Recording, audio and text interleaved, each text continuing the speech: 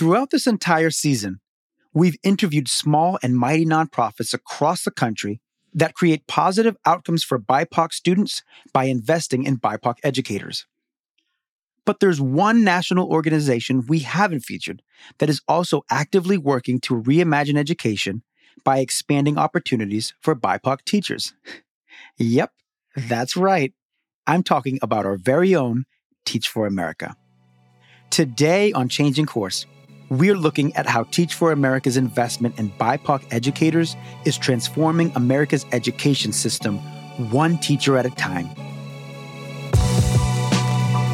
What I believe we have a duty to do as educators is ensure that our children actually are exposed to the full diversity of the world, where kids really understand there is a big world out there with people with different backgrounds, experiences, religion. Our own students have to figure out what they care about, be really validated in their own culture and background.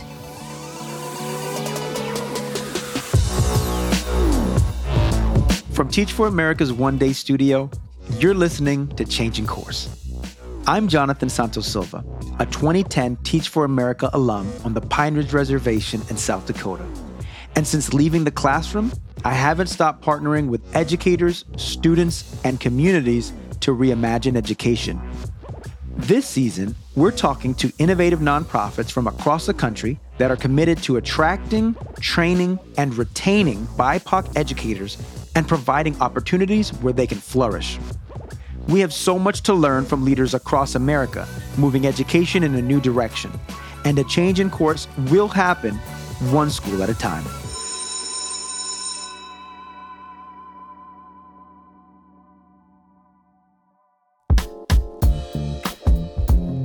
Teach for America is a diverse network of leaders committed to creating access to quality education for all students. For over 30 years, Teach for America has been recruiting outstanding and diverse leaders to become TFA core members committed to confronting educational inequity. Core members often end up staying in the classroom beyond their 2-year commitment, and many others continue to serve their students by pursuing avenues that create systemic change in education through entrepreneurship, policy, or school leadership. One of the major barriers TFA has been tackling for years includes increasing representation in the classroom, which has a profound impact on student outcomes. For example, when a Black student has just one Black teacher by the 3rd grade, they are 13% more likely to enroll in college. And that jumps up to 32% when they have 2 Black teachers by that age. Today, we'll look at how Teach for America is intentionally addressing the barriers that keep BIPOC teachers out of the classroom. Let's hear from our guests, starting with Dr. Barbara Logan-Smith, Chief of Equity and Belonging at Teach for America. In her day-to-day, she is responsible for creating a safe and inclusive space for TFA core members and staff across the country. I am Dr. Barbara Logan-Smith. It's important for me to name the doctor because I'm the granddaughter of sharecroppers. My grandparents met and married in Byhalia, Mississippi. They sharecropped across Mississippi. As the daughter of educators and activists, Dr. Logan-Smith's parents taught her about the systems of inequity in the world. She also grew up believing that education was a pathway of possibilities, a tool for creating the change she wanted to see in the world. My mission, the only reason that I have been placed on this earth, is to illuminate brilliance.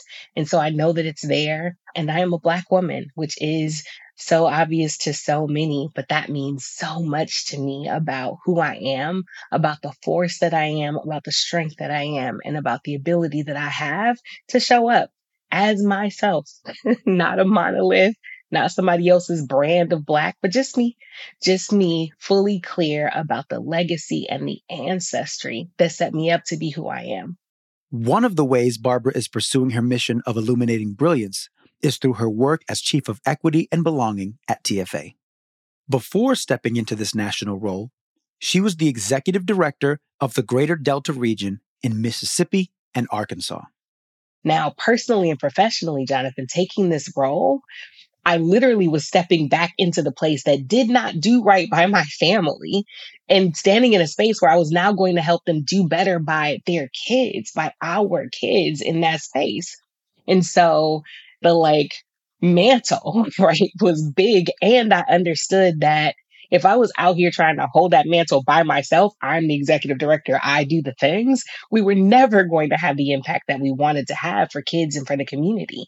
And so if you want to do work for the kids and community, then you have to do work with the kids and community. Dr. Logan Smith was never far from the classroom, setting aside time to visit several per month. As a Chief Equity and Belonging Officer, present and proximate is still her approach. One of my favorite things about Teach for America is that we've always made a bet on proximity. We've always understood you have to be with the people who are closest to the thing that you are trying to create. And so if you want to create educational equity and excellence, which is what we're up to, then you don't do that in a room by yourselves with your staff. You do that out in the field with people. You can't create equity and belonging in an isolated bubble. It's not enough to just survive every day. Educators need to be positioned to thrive at work. TFA's equity and belonging work is creating the environment where teachers can do just that. We need a diverse body of identities because those folks represent all our kids. And so we need those folks in our classrooms. We need those folks in our schools because those folks are in our classrooms as the learners and they're in our community. So that's critically important. And my favorite term from undergraduate psychology, it is necessary and insufficient. In and of itself, just saying, hey, we got all those people, we checked off all the boxes, look, they're all here. In and of itself, that doesn't actually create new conditions. Right. In and of itself, that puts a bunch of people against an old archetype that looks a lot whiter than them and doesn't look like people who've had their experiences, their backgrounds, their intersectionalities. None of that is actually setting it up to be a place where those people can thrive. And so professional development allowed us to get to a place where we could talk about the groundwater as a way of saying what you are looking at right now is not about that individual person. It is not that Jonathan didn't study well enough. It is about Jonathan having had this experience of all these intersecting lakes, the criminal justice system, what he had access to in terms of health and wellness, what he had access to in the education spectrum, what he had access to economically. All those intersecting lakes all have the systemic racism in them. And that all comes down to the groundwater, which is feeding them all. And so part of what we understand at Teach for America is that you actually need professional development. I love and live for the opportunity to learn in a professional development setting. But in and of itself, that is also necessary and insufficient. Once folks adopt shared language and gain an understanding of the groundwater, they have a baseline in which to engage. But then it's time to get to work. Then you actually have to have all your teams make a racial equity commitment. What are you going to do to live into this understanding? And how is this work translating into tangible outcomes and experiences for students? We are now asking students because the reality is, Jonathan, most of the metrics that we use to gauge whether or not kids are learning don't include their voice, don't actually include asking children, what is the experience that you're having? And so we are surveying students and getting in conversations with them about the actual things that are happening for them, what's working, what's not working. Do they feel seen, loved, supported as who they are? Or is there more that their educators can be doing to create those kinds of experiences for them? We're also, through the work that we're doing in regions, setting kids up to be a part of the leadership to create the change. And so not just asking, how's it going in your classroom, but also asking, how do you help us lead? Children, in my opinion, are the most powerful, pervasive, and plentiful resource that we have. And they're usually not at the table. We're not asking them, what are you learning? How are you learning? What do you need? How could the world be better? And this small group of grown folks tries to figure it all out when this wider group of young folks could be with us and informing us about how to move. And so that is another thing that is happening more and more at Teach for America. Students are at the table in the conversation and more with decision-making rights about how we move this work forward. One of the ways we begin to reimagine education is by taking a step back to interrogate the system. We must ask bigger questions that help us get to the root of the challenges in education, so we can work on structural solutions. We've also not asked ourselves, what is it about the way that we've created the context and container of a place called school that sets us up to have the vast majority of children be of color and the vast majority of teachers be white? There's something that we're not asking ourselves about why that's true, because it's consistently true across the country. So why is that true? What is it about how we are creating programs and access and support? What is it about how we are not interrogating what is not in place to have other people coming into that? What is it about the consistency in the research that says kids will do better if they have access to folks who look like them in classrooms, and yet we keep not making that available? And so that's another set of things that I think is part of the answer to what are the barriers, what's getting in the way. In general, we are not doing the work of examining systems of oppression and systems of organizational racism. And to add a finer point to that, Jonathan, what I mean is, if you go back to the groundwater analysis, if you understand that this is in the groundwater, then you understand that all the systems and sectors that we talk about have the same kind of thing happening. It's why you're still having so many firsts. And I celebrate every first. It's the first Black woman too. It's the first Latinx. Like I can be in celebration of that while also asking myself, in 2023, we just got around to having a first. What is it about that? How are we still so far behind? And so it's not just happening in education, it's happening across the board. But education is one of the places that we're all paying so much attention to because our kids are telling us they need something different to be true about their experiences. When we have more BIPOC teachers, students who share those identities have more role models. Students with different identities can start to see beyond stereotypes. Dr. Logan Smith saw this firsthand when she was teaching in a majority white school in Wisconsin. I went to a historically white college called Lakeland University in Sheboygan, Wisconsin. Sheboygan is an hour north of Milwaukee, and it is, and certainly was in the 90s when I was there, full of white folks, like very full of white folks. And I student taught in Sheboygan, Wisconsin, and was identifiable, like, hey, that Black lady's here, because there just were not other Black faculty and staff in the building. There were a handful of Black kids in the school, but the majority of the students were white and had never had access to a Black person that didn't fit a set of stereotypes about what Black people were until me. And so part of what happened was any notion that they had that Black folks weren't rigorous or studious or invested in learning was now challenged because I showed up and I was teaching them how to write English, right? Because I showed up and I was helping them understand how to do long division, because I showed up and they were having an experience that was different from whatever they did or didn't see on TV or whatever was or wasn't made up in their families about who Black people are. That's just vitally important in a world where it is still largely believed that to be educated and to be smart is to not be Black, is to not be a person of color. Like, that is critically important for all kids to have access to understanding that none of these people are the worst stereotypes you've ever heard about who they are. It's important for all kids to have access to that. And as I saw it in my own experience, I watched white kids and white parents start to shift in their understanding of what was possible because they could see me. And so I also think a lot about how do we set teachers up to not have to be everything all the time, because that's not sustainable. And as people of color, we have been expected to be strong, cue the trope. We've been expected to be Black girl magic, cue the trope. We've been set up to think that we are somehow going to be superhuman. And the reality is we're actually still just people. And so how do we make what we're asking folks to do in these jobs more sustainable so that folks can actually stay in it with the help and support and guidance that they need? I told you that I'm Dr. Barbara Logan Smith. What I understand about me, Jonathan, is that while my mom and my dad and my husband and my people think that I'm special, I'm actually not special. I was able in spite of the systems as they are, to navigate through.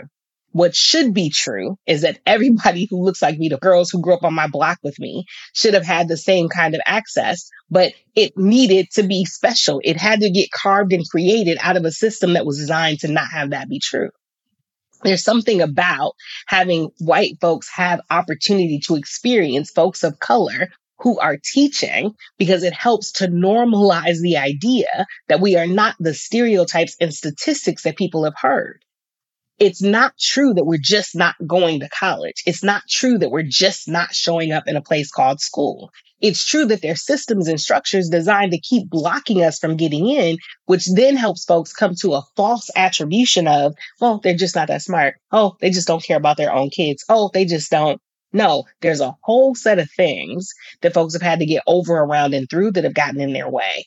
But in a world where you don't have teachers of color, you can grow up believing that it's just true that they don't care about education, that it's just true that they don't care about excellence. And that has to get interrupted. And I think that having teachers of color, when you are a white child going through the education process, helps at a really young age to disabuse you of the world's notions of who people of color are. This commitment to BIPOC leadership is a deeply personal one, and it goes all the way to the top.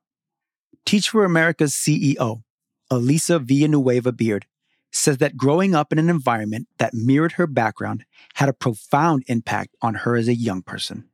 I grew up in the Rio Grande Valley, and in my community, we have a population that is predominantly Mexican American. And what I will say is that it was so powerful to have leaders and teachers who looked like me, who could relate to my background, my culture, really reinforced a lot of the values that I was taught in my home and made learning comfortable and a place where I could really be myself and really felt safe and able to engage. What I believe we have a duty to do as educators is ensure that our children actually are exposed to the full diversity of the world, where kids really understand that there is a big world out there with people with different backgrounds, experiences, religion. Of course, our own students have to figure out what they care about, be really validated in their own culture and background, and also get how powerful it is to be part of a diverse learning community that knows how to work across lines of difference, is able to create a sense of belonging and inclusiveness, and really able to get to better solutions and great ideas because of that diversity. According to Elisa, there are three main reasons why Teach for America is committed to building and developing a diverse core.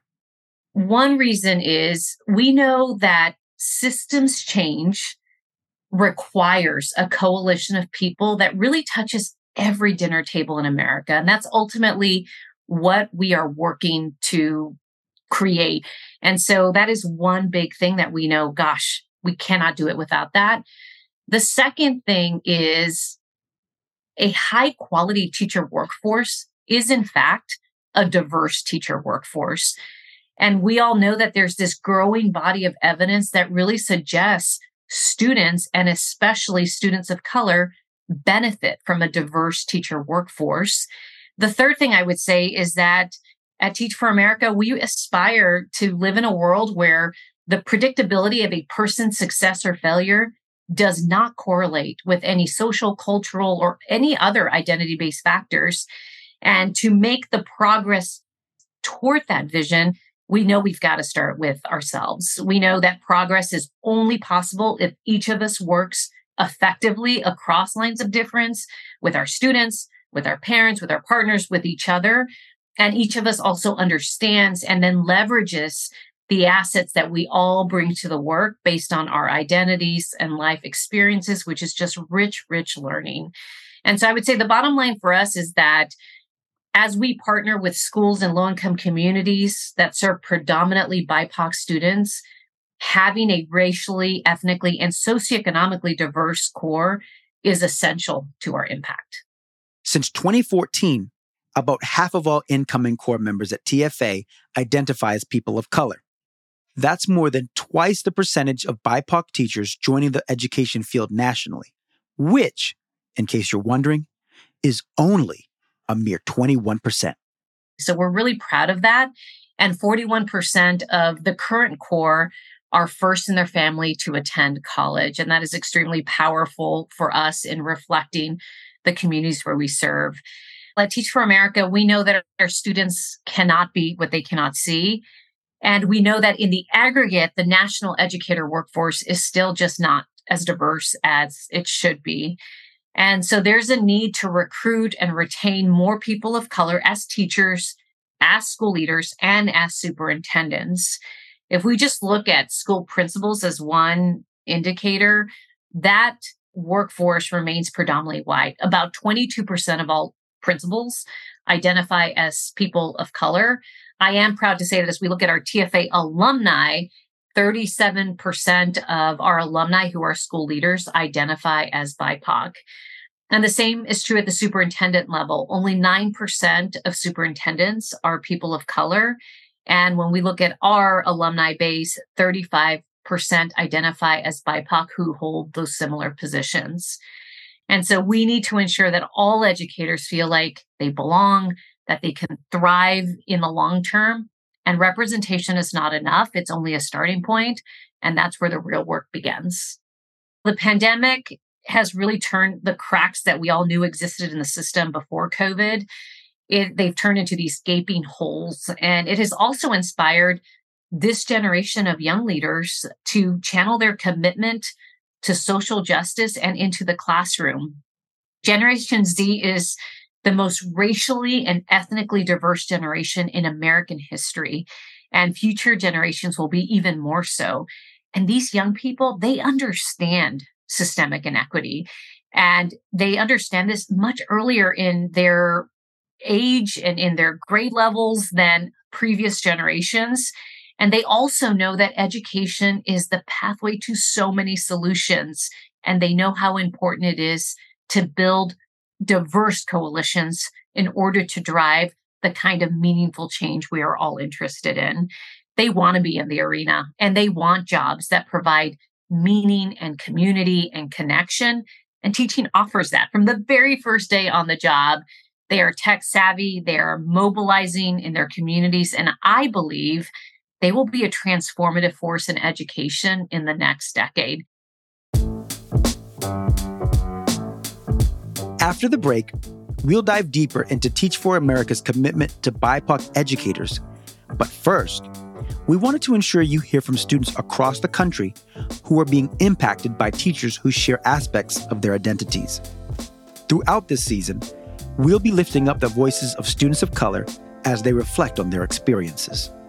Here are some words from Marcellus Nation, a third-grade student from Breck School, in conversation with his mom, Makisha Nation, Executive Director of TFA's Twin Cities region. Hello, my name is Marcellus. I share my identity as African American. My parents are from Jamaica and New York.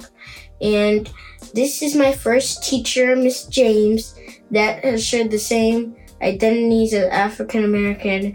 And I'm here to talk about my teacher and how she's special to me because my teacher is biracial and leads an affinity group of Black students through second and fourth grade through middle school. Marcellus, tell me a little bit about why you think it's important for students that look like you to have teachers like Miss James or teachers that look like you. Why do you think that's important? Because then they think they might be more special, but I mean, it also matters for other kids, students to feel special too. Here are some words from high school junior Charlize Chung. Hi, my name is Charlize, and I'm currently a junior in high school, and I'm a Chinese American woman. Fortunately enough, I live in a really diverse area that has a lot of Asian staff members that work in my school district, and my Mandarin teacher is also a Chinese American woman, and she has been my teacher for the past 3 years. And I never thought that I would be able to open up to a teacher in any way, because before high school, I never had any teachers that came from the same background as me, but having a teacher that was also a Chinese American woman made me feel like her class was a safe space where I could openly talk about any struggles or experiences I had that were specific to being Chinese American. And this is very important to me because it helped me adjust to high school and also made me feel a lot more comfortable at school.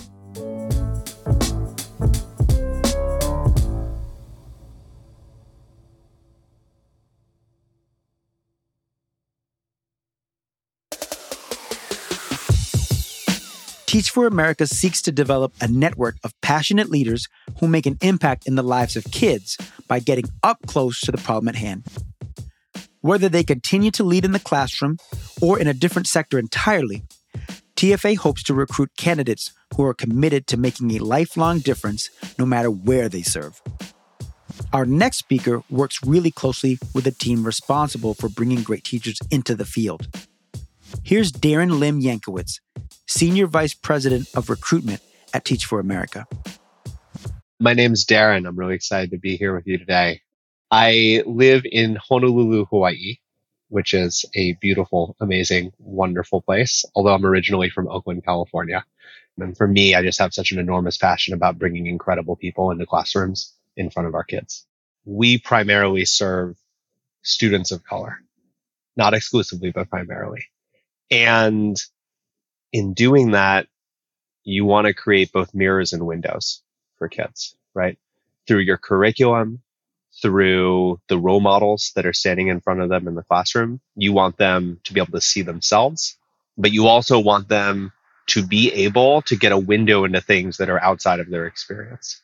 And so it's so important for us to recruit teachers of color because they can connect with kids who share aspects of their identity. They can be role models. They can help students see who they can grow up to become. And it's also incredibly important that we recruit teachers of color who are very different from one another, that we don't treat communities of color as a monolith, because I want every little kid to be able to see people who are similar to them in some ways, but also really different from them, and to understand that they can grow up to be lots and lots of different things, that there's no one right way to be the type of person who they are. That's the why behind the work at Teach for America. But what's the how? I often have conversations with people, schools, districts, other organizations, who are saying that I can't find talent of color out there. And I ask, okay, so what are your goals? Do you have goals around this? Do you hold yourself accountable to this? And the answer is often no. And I'm like, you are creating a self-fulfilling prophecy. You are telling me that you can't find these people, but you're also not measuring your progress against it. You're not holding anyone accountable to it. You're just throwing up your hands. So first thing we do is we set goals around who we are seeking to bring in the classroom. You measure what matters. Second is you have to ask yourself, what are we offering to people that are making them interested in exploring this opportunity? And so we think a lot about what are the types of events that we want to do that are going to help people understand what our values are, that are going to help them see themselves in our movement, to feel a sense of belonging and values alignment with the people who do this work, and that's going to draw them in. And so we do both virtually and in person a lot of events that are about exploring the issue of educational inequity, that are about helping people to understand the role that they can play in addressing that issue, the power of being a teacher, but also the necessity for systems change, and all the types of things that need to be different in our country that intersect with the classroom experience. And so we will have events where we talk about immigration. We'll have events where we talk about economic opportunity. We'll use that as the hook to say, if you are a person who cares about these things, let's understand how being in the classroom can help you understand this issue better and cut into this issue.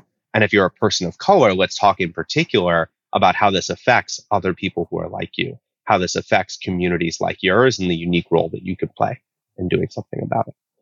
From there, we try and have pretty personalized recruitment journeys for folks. Recruitment is really about building a relationship with someone. It's about understanding what are the things that motivate them. What are the things that they're attracted to? What are the things that they're pursuing in their lives, and helping them explore whether there's coherence between those things and the experiences that we're offering. Then once there's enough overlap, that's the moment that they say, yes, this is the place that I want to be. This is a place where I feel like I can be my authentic self, my true self, where I can pursue the things that matter the most to me. I'm going to do that by joining Teach for America. A question Darren sometimes gets in his line of work is, why don't you just recruit teachers of color? If you feel so strongly that kids of color need to see themselves in their educators, why even bother recruiting white teachers? For Darren, the answer is simple. We need a diverse workforce. Our differences matter and are a key solution to the problem we're facing in education. What would we be saying if we only recruited teachers of color?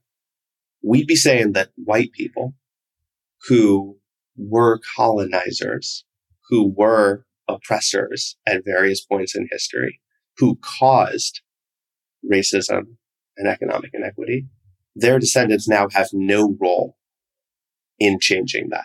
The entire burden of ending the impact of racism and poverty in our educational system falls on the people who are impacted by it. I don't think that's right. For the same reason that I don't think it's right to say, well, then maybe we should only recruit white teachers who should do something about the legacy of racism caused by their forebears. Like, no, that's not right too. You, of course, need people of color playing a lead role, saying, this is how I am impacted, this is how my community is impacted. And therefore, the answer is, we got to change together. We've got to have a coalition of people. We need people of a wide range of beliefs and backgrounds, all united around the same thing, which is a deep, deep conviction that every kid in this country is capable of greatness if they have the right opportunities. We solve our nation's problems through everyone coming together. Teach for America deeply values partnership and working in coalitions with a diverse range of community organizations.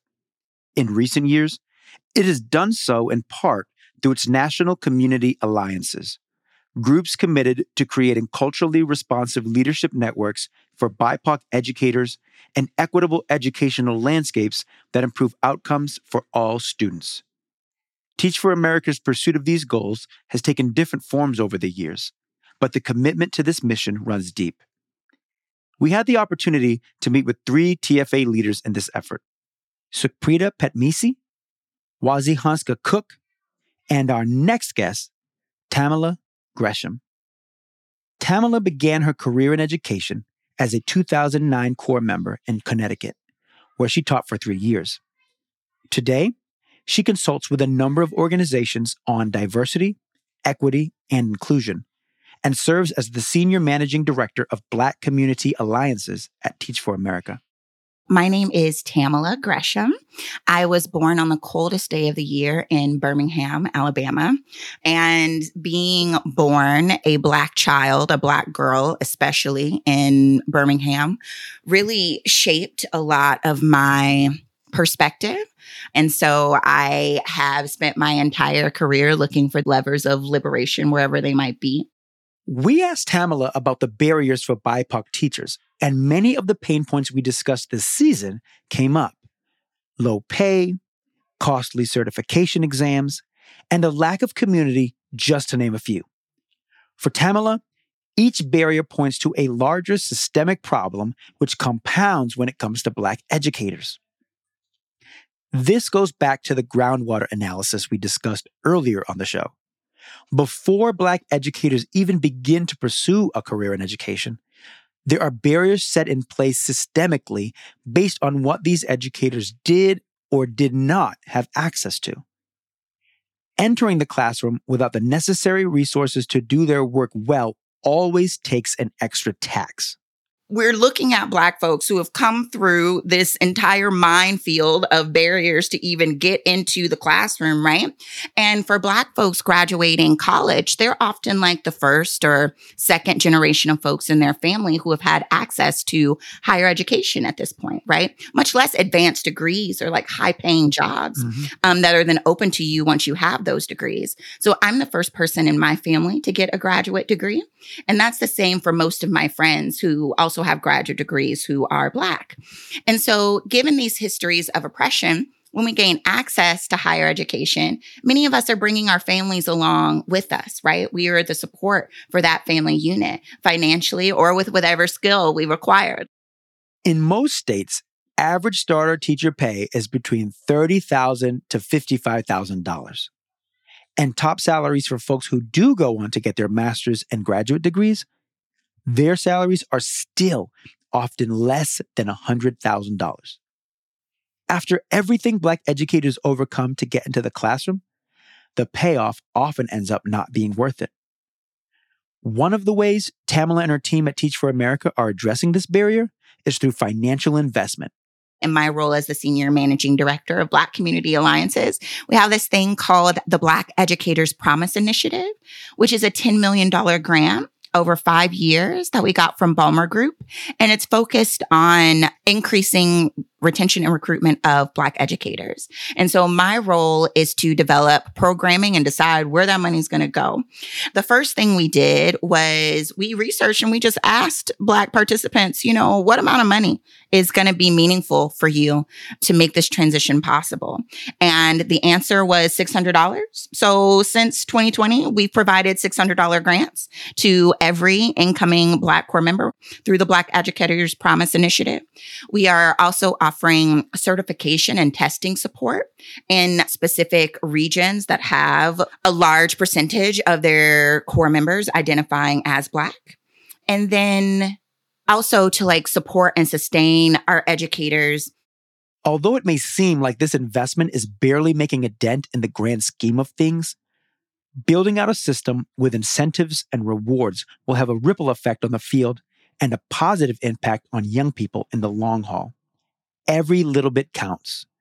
It's so hard, Jonathan, because once you're looking at the whole system and all the cogs, it's well, where do we jump in? What's the thing that's going to move the needle the most?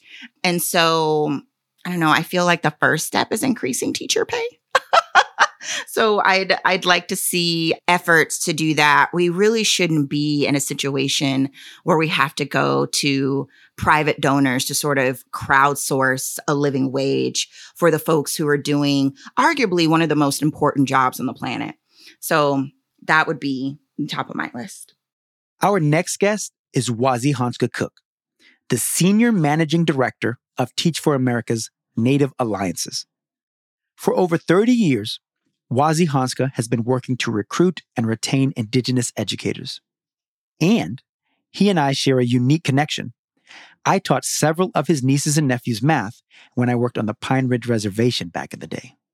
Ihane Washte, Wazi Hanska Machiapi. I'm an enrolled citizen of the Oglala Lakota Nation and reside in the Chesapa, the sacred Black Hills of western South Dakota, the ancestral home of the Ochete Shakowin, the 7 council fires of the Lakota, Nakota, Dakota speakers.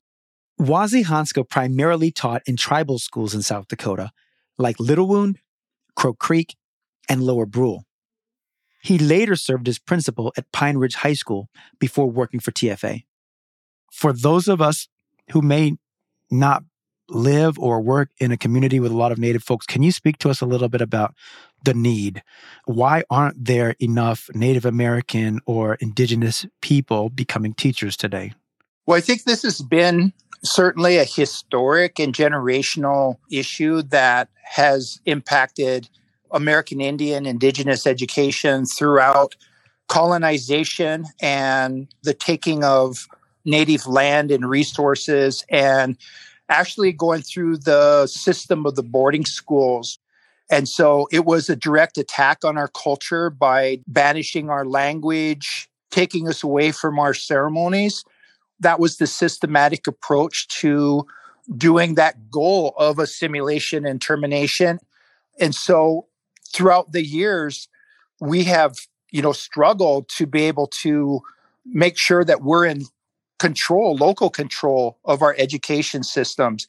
Wazi Hanska's work at TFA helps him build national partnerships, as well as oversee the strategic direction of Native education within organizations, funding and appropriations through treaties, and legislative policies and federal rights for Native schools and communities.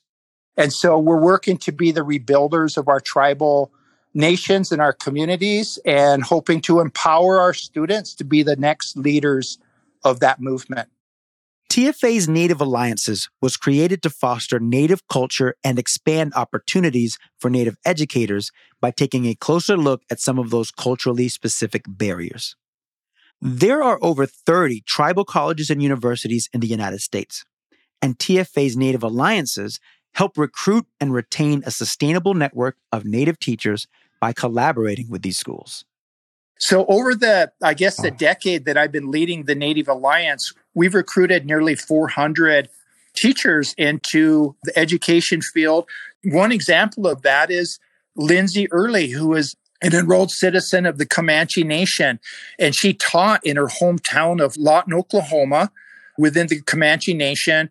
She's now the deputy director of the National Indian Child Welfare Act, which protects Native children from being taken from their communities and their families. Wazi is clear that this work isn't just important, it's sacred. You know, in Lakota, the word for children is Wakanyeja. Wakan is sacred or mysterious. So children in our culture are very sacred in our families. And it's up to us as elders, as lekshis or uncles or aunties to ensure that our children are protected, that they're safe, that they're able to have all of the support for that many of our generation and prior generations didn't have. Culturally responsive teaching can help heal those generational wounds and remind students that they have reasons to be proud of where they came from and who they are. When Teach for America comes into our communities, we have to really look at the mission and vision of those schools. And if you look at the mission of, like, say, Little Wound School, it's to give our students a great education, a global education, but grounded in our language, our culture, our spirituality, our community, and our kinship. And so that kinship, that extended family that we have is really important. And I'm so proud that at Teach for America, the Native staff, the Native alumni, and even the Native core members, they don't call me like, Mr. Cook or Wazi Hansen. They call me Lekshi because we've built that family and that support of what that means to be a Lekshi, to be that, that person who is there and going to be there and to fight for their people. Our final guest is Suprita Petmisi, the National Senior Managing Director of Asian American and Pacific Islander Community Alliances at Teach for America. Sabaidi Motukwan, Sukwai Suprita, Nam Sukwin Petmisi. My name is Suprita Petmisi. Hello, family. I am a first-generation bisexual Lao American woman and an auntie who, I take that role really seriously. I am also a settler visitor, learning, loving, and living on Ojibwe, Odawa, and Potawatomi land, which is currently known as Chicago, Illinois. Asian American and Pacific Islanders are among the fastest-growing racial groups in America and hail from a multitude of ethnic and religious groups. However, they are largely underrepresented in the classroom, making up only 2% of educators in the USA. And then when we disaggregate that or look at our Pacific Islander educators, that's even less. I think it's 0.5%. Why aren't there enough AAPI people becoming teachers?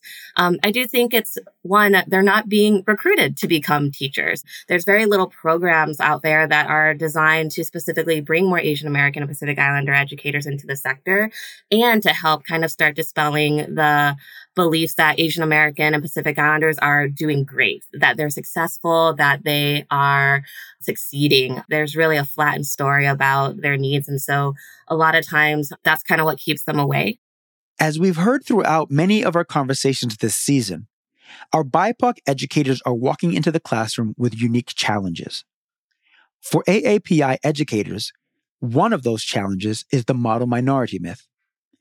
It assumes that AAPI people are able to better navigate systems of oppression because they worked hard to pull themselves up by their bootstraps. This false cultural expectation also pits the AAPI community against other minority groups as smarter, more submissive, and hardworking, while also preventing them from receiving support.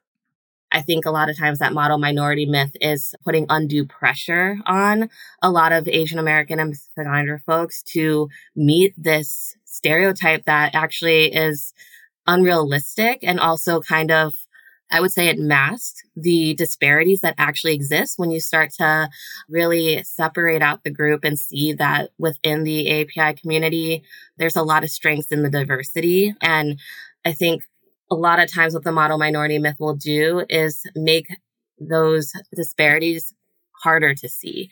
And not just for us folks who are trying to find them, it's really hard to see at the national level as well. That's actually why a lot of Asian American and Pacific Islanders get excluded from federal policies, with the model minority myth setting them up to be already not needing any supports or resources. And then there's this other piece I'm alluding to around data disaggregation. We keep flattening the Asian American experience into one monolithic experience, and that's actually not true. While AAPI teachers face similar challenges as other racial groups, Sukhprita says that underrepresentation of AAPI leaders makes teaching a particularly isolating experience. I've had the honor to work with so many AAPI teachers over the years, and something I constantly hear when we talk about the resources they need or the things that they're seeking out in this profession, it is community a lot of the times. It is cultural warmth a lot of the times. I think the lack of representation leads to isolation. It can lead to loneliness.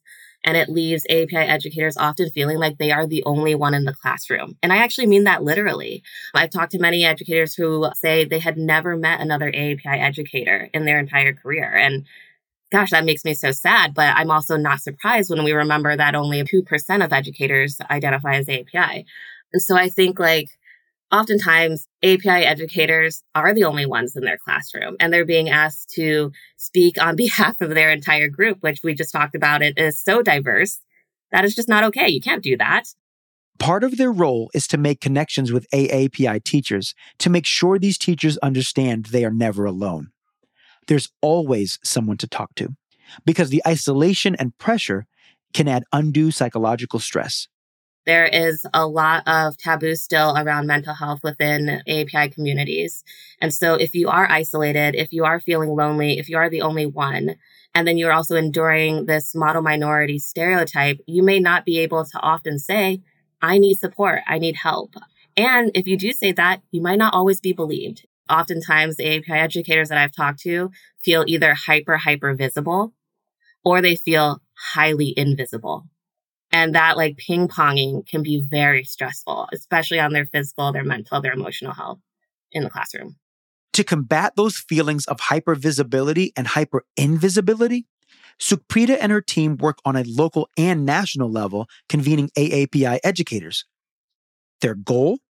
Ensuring that all AAPI teachers have access to educators doing the same kind of work across the country, and that they never feel like they are alone in their work. Some of them may never have considered, like myself, teaching as a pathway, but we try to make sure that they understand that they have a really unique value add in being able to connect with other API students like them. We're really lucky now that a lot of the work that we get to do can be virtual.